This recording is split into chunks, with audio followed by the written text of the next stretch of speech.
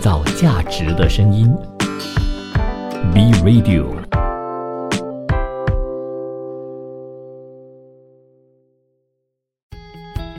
00后新生代，Z时代的职场探索，让我们一起开启新的职业旅程吧。在职场中拥有基本的职场礼仪是取得成功的关键所在。但你知道吗？职场礼仪不仅仅是那些表面上的应酬和规矩，而是一种高度意识到尊重他人，展现专业素养和促进良好合作的行为准则。欢迎收听这一期的00后转大人，我是主持人黑莉。今天要和大家聊一聊职场礼仪。其实当我们掌握并很好的运用职场礼仪，有助于我们加强别人对我们的印象，也可以获得别人对自己的尊重。那首先要和大家聊一聊最基本的电子沟通。那在现代社会中，随着大家对智能手机的依赖越来越强，那我们已经形成了一种习惯，就是利用智能手机里面的社交软件来处理我们生活中的大小事务。那不仅仅是日常生活，现在它已经渗透到了我们的职场生活中。这种现象呢，让我们不再局限于传统的电子邮件来和同事合作伙伴或者是客户沟通。但是当我们需要正式和对方进行合作，首先还是需要和对方通过电子邮件进行沟通。但你知道怎么做才能实现有效的电子沟通吗？那最基本的就是使用简单明了的言语来表达你的意思，无论是在电子邮件还是其他的电子沟通工具里面呢，尽量避免使用过多的专业术语或者是复杂的句子，那避免引起误会或者是让对方觉得有一些困惑，不明白你的意思。那怎么样才能让别人一眼就知道你要表达什么呢？当我们准备要写电子邮件的时候，是不是通常都会写一个大标题？那这时候呢，就要确保我们的主题清晰明了，并且和我们要讨论的内容相关。比如说你投简历要申请一个职位，那你的大标题可以写你的主要目的，那接下来呢，就在邮件的内容里面介绍你自己，你的优势之类的。那这样一来呢，可以让对方更好的理解你的意图，并且能够有效的回复你的信息。相信大家在上学时期都学过信件或者是电子邮件的格式吧，所以格式规范呢是非常重要的。那在写电子邮件的时候呢，我们需要注意适当的格式，比如说是段落分隔，还有避免使用过大或者是过小的字体，那避免呢分散了对方的注意力。那还有一点呢，就是无论你是发邮件还是发信息给别人的时候呢，我们都需要时刻注意保持礼貌和专业。例如说使用一些适当的称呼，或者是先问候对方，像是尊敬的先生或女士您好，先礼貌的开头，然后呢才写下我们的内容。这样一来呢，才可以让别人觉得你是有在尊重对方的，而不是一开始就写了一堆自己的目的。那我们大家都知道，电子沟通缺乏面部表情和语调，所以很多时候我们的信息很大可能会被解读成不同的意思，或者是有歧义。那我们在手机上还可以放一些表情，但是电子邮件呢是正式的、严肃的，所以我们在写电子邮件的时候呢，需要注意我们的用词，比如说避免用大写字母表示愤怒或者是强调，避免给人留下不好的印象。那另外呢，在我们写好内容之后，必须要去检查语法、拼音和标点符号有没有写对，避免写错让别人解读成了别的意思。最后一点呢，也是大家容易忽略的，就是在休息的时间或者是不是办公的时间发信息给对方。那我相信没有人喜欢在下班后或者是请假的时候被打扰。那如果是电子邮件，有些人可能会开启自动回复功能，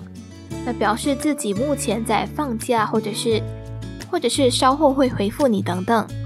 但如果是你知道你的同事目前正在休假，或者是过了办公的时间，可是我们真的有非常紧急的事情，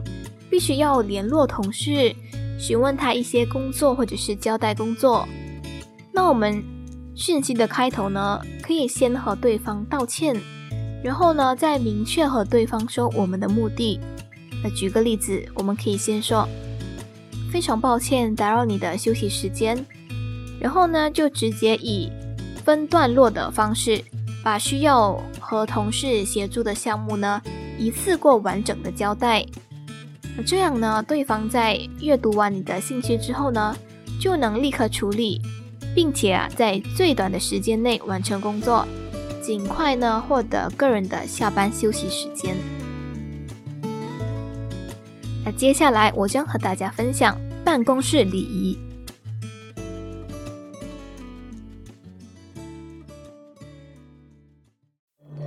创造价值的声音 ，B Radio。欢迎你继续收听00后转大人。那在职场中，办公室礼仪是建立良好工作关系和维持职业形象的重要因素之一。无论你是初入职场的新人，还是职场资深人士，了解呢并遵守办公室礼仪的规范都是必不可少的。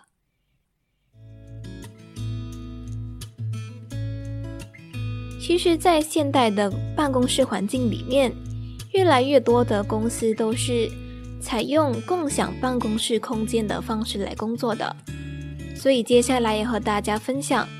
当我们和同事共享办公室、会议室或者是其他资源的时候，可以注意的几个小礼仪。首先，如果你是在一个共享办公的环境下，相信每个人都有属于自己的工作区域。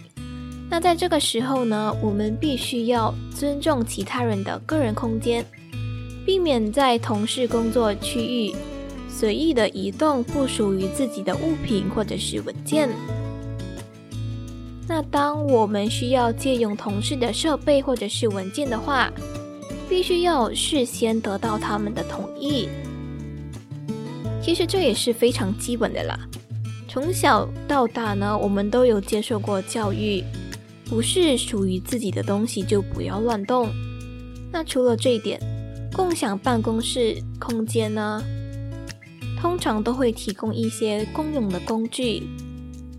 比如说复印机、会议室等等的设备和资源。那既然是公用的，我们也需要在遵守公司的规定下，合理的去使用这些设备。举个例子，如果我们需要用到会议室的话，可以提前预定或者是和同事说一声，避免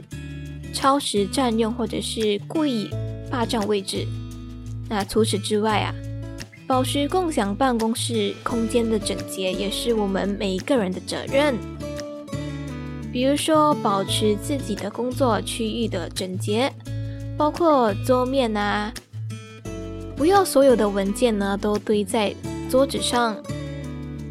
还有的就是离开办公室区域的时候，需要确保将物品归位，并且呢清理自己的垃圾。其实这些都是最基本的办公室礼仪。那在职场上，我们可能会接触到公司的一些机密信息、客户资料或者是其他的一些敏感信息。那遵守机密和保密的原则，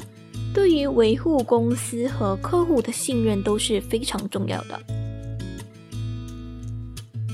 那这时候我们必须要注意遵守机密和保密这些重要的资料。举个例子，如果你在工作中的项目是还没有对外公开的，那我们必须要遵守公司的保密协议和政策，确保不泄露任何的机密信息，或者是我们可以深入的去了解这些信息有什么是属于机密，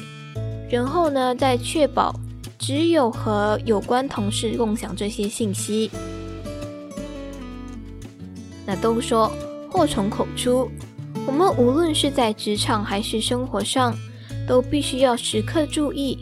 不要过多的去揣测或者是透露信息给无关的人士。那还有一点也是大家需要注意的，就是在公共场合上或者是不安全的通信渠道上，避免讨论敏感话题或者是传递机密信息。比如说某某社交软件还是通信工具，只有在确保使用加密或者是安全的电子通信工具下呢，才把信息传给有关人士，以保护这个机密信息的安全性。那打个比方啊，如果我们需要传送机密信息给同事的时候，可以设下加密文件密码，或者是锁定文件柜啊和电脑，设置强密码，并且呢定期更改。这样一来呢，可以降低外人解锁加密文件的可能性。那除了自家公司的加密文件需要保护好，对待客户的隐私和个人信息也需要保持尊重和保密。不要将客户的信息呢用于个人的目的，或者是传给其他人听，因为这种做法会拉低别人对你的专业能力的看法。总的来说，遵守办公室礼仪对职场中的个人和团队的成功都十分关键。比如说我们刚刚有讨论到的共享办公室空间的礼仪、卫生整洁和机密保密。那通过尊重他人、保持整洁和遵守保密原则，我们不但可以树立一个良好的职业形象，也可以打造一个舒适的工作环境，和同事或者是客户建立一个良好的合作关系。那我们说了电子沟通和办公室礼仪，下一个时段我们来聊一聊什么是介绍礼仪。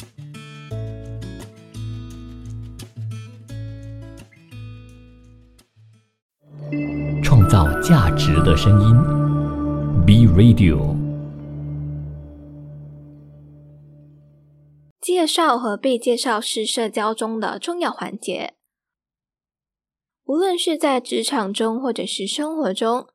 当我们了解介绍的小技巧，那相当于拥有了社交的关键。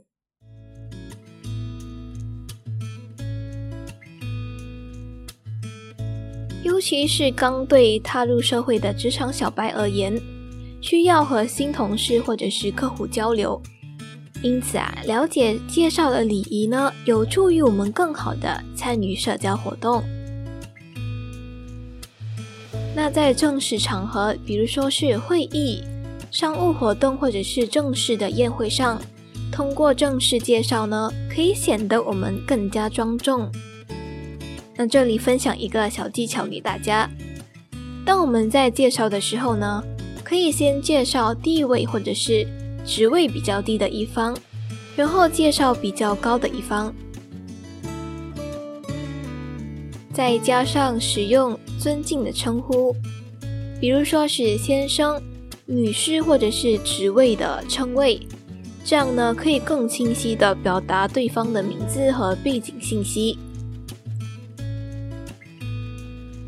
举个例子，我们可以说：尊敬的各位领导和同事，我很荣幸呢和大家介绍我们公司的首席执行官张总。然后这里再说，那张总这里是我们刚刚新加入的销售团队经理王先生。那这样一来呢，彼此呢都可以很清楚地知道对方的身份。那这里还有一个小技巧分享给大家。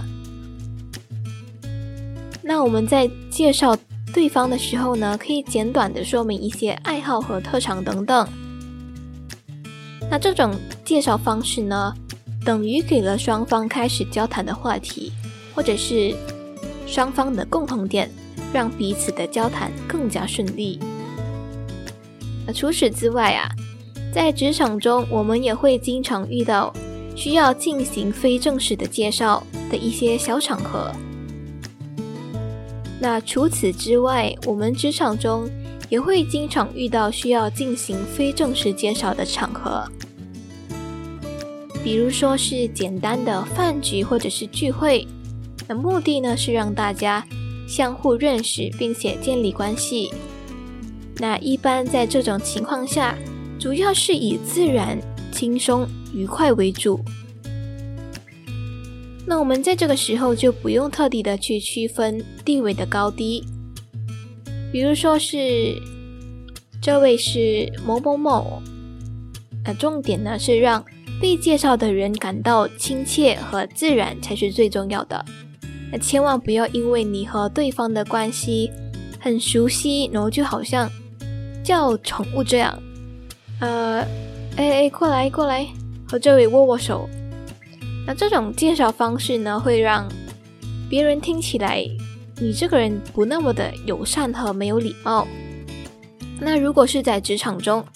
有你想认识的同事呢，我们可以通过第三者去了解，而不是你叫什么名字，为什么没有见过你。那如果我们一开口就是这么的冲，会让别人没有想要和你继续交谈下去的欲望。那当我们很想认识对方，却没有别人的介绍之下，我们可以婉转地问：不好意思，请问怎么称呼您？那这种方式呢，也不会让别人觉得你很唐突。那说了正式和非正式的介绍，我们就来谈一谈关于自我介绍的礼节。那相信大家无论是在面试的时候还是在刚进入公司的时候呢，都可能需要在不同的场合进行自我介绍，包括新同事的交流、参加会议或者是一些社交活动。那我以前是一个超级讨厌和不会自我介绍的人，那我只会说我的名字来自哪里，然后呢就结束了。所以我在刚进入一个新环境的时候，通常都不会是被记住的那一位。所以说一个好的自我介绍能够让人留下良好的第一印象。那我们要怎么样快速的让别人了解自己呢？如果你刚进一家公司，我们可以先说自己的名字，然后呢在团队中担任的职位。那接下来呢就是非常重要的一点，如果你在这个领域有相关的经验，我们可以稍微的提一下。如果你和我一样是职场小白，我们就可以稍微的提到我们的特长或者就是兴趣爱好，让大家找到共同的话题。然后呢在结束的时候表达自己非常开心加入这个团队，并期待和大家合作。其实提起和你的工作相关的经验或者是特长呢，是为了让大家快速的了解自己并且记得你。那如果每个人都是大家好，我是谁谁谁，来自什么什么学校，那如果当时候有几个和你一样新进公司的同事，那大家未必记得你来自哪里。所以在进入职场或者是面试的时候呢，大家可以先做好准备，让大家对你留下印象，这样呢，我们日后才有机会被记得。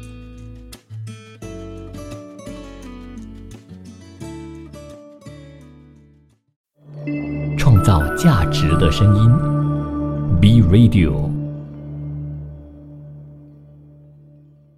今天要和大家介绍一部美国的著名电影《隐藏人物》（Hidden Figures）。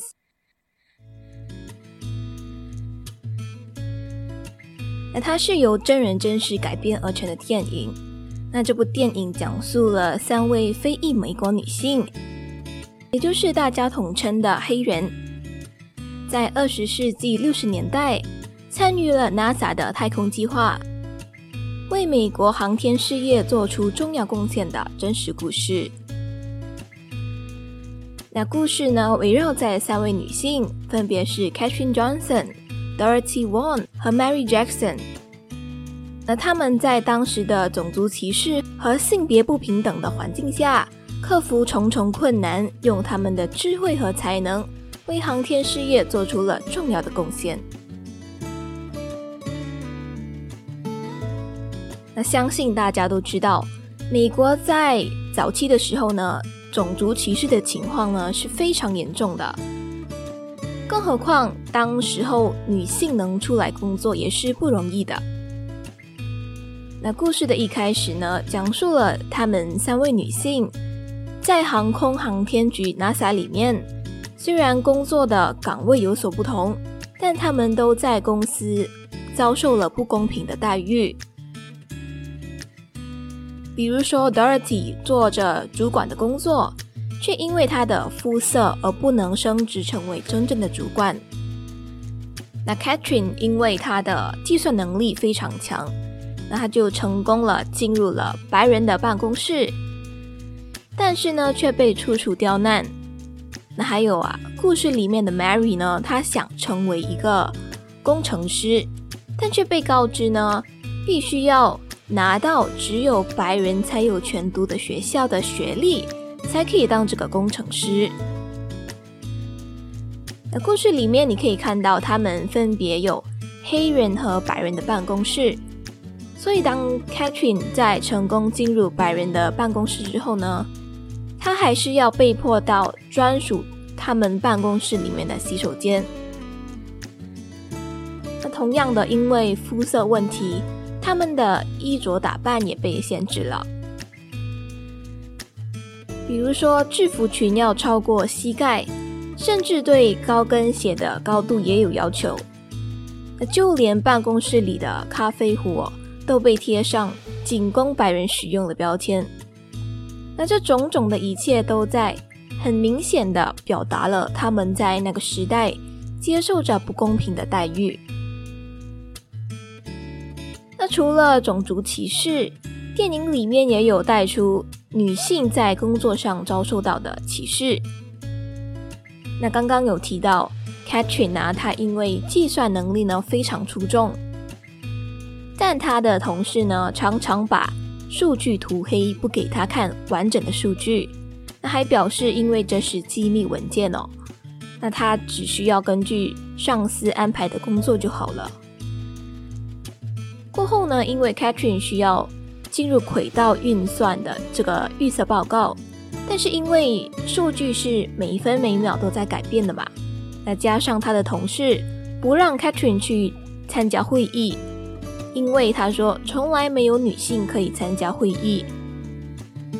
所以每次都让 Katherine 的努力白费。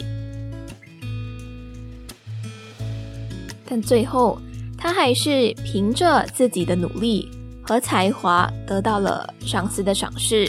让他呢最终能够进入会议进行更准确的计算。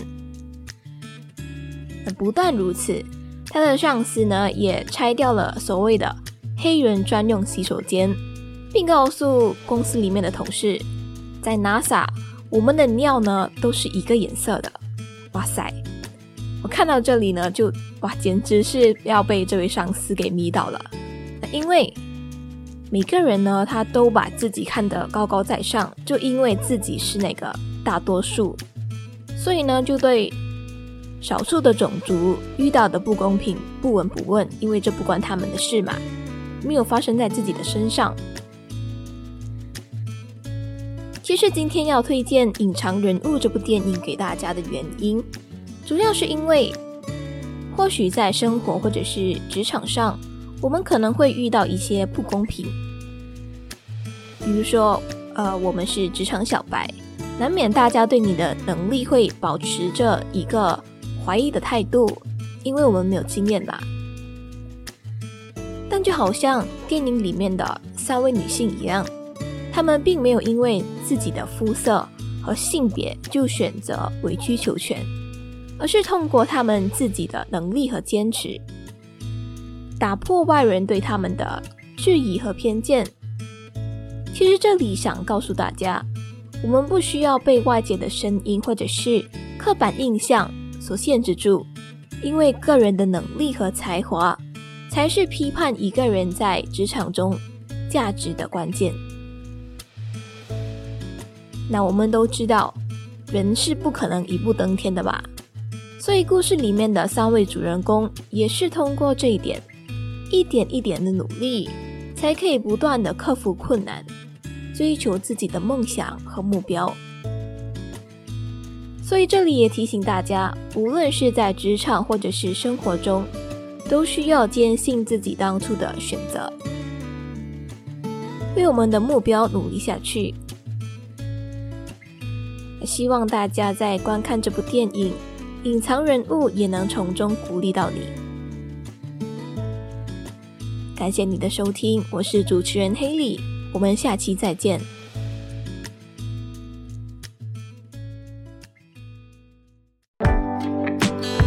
创造价值的声音 B Radio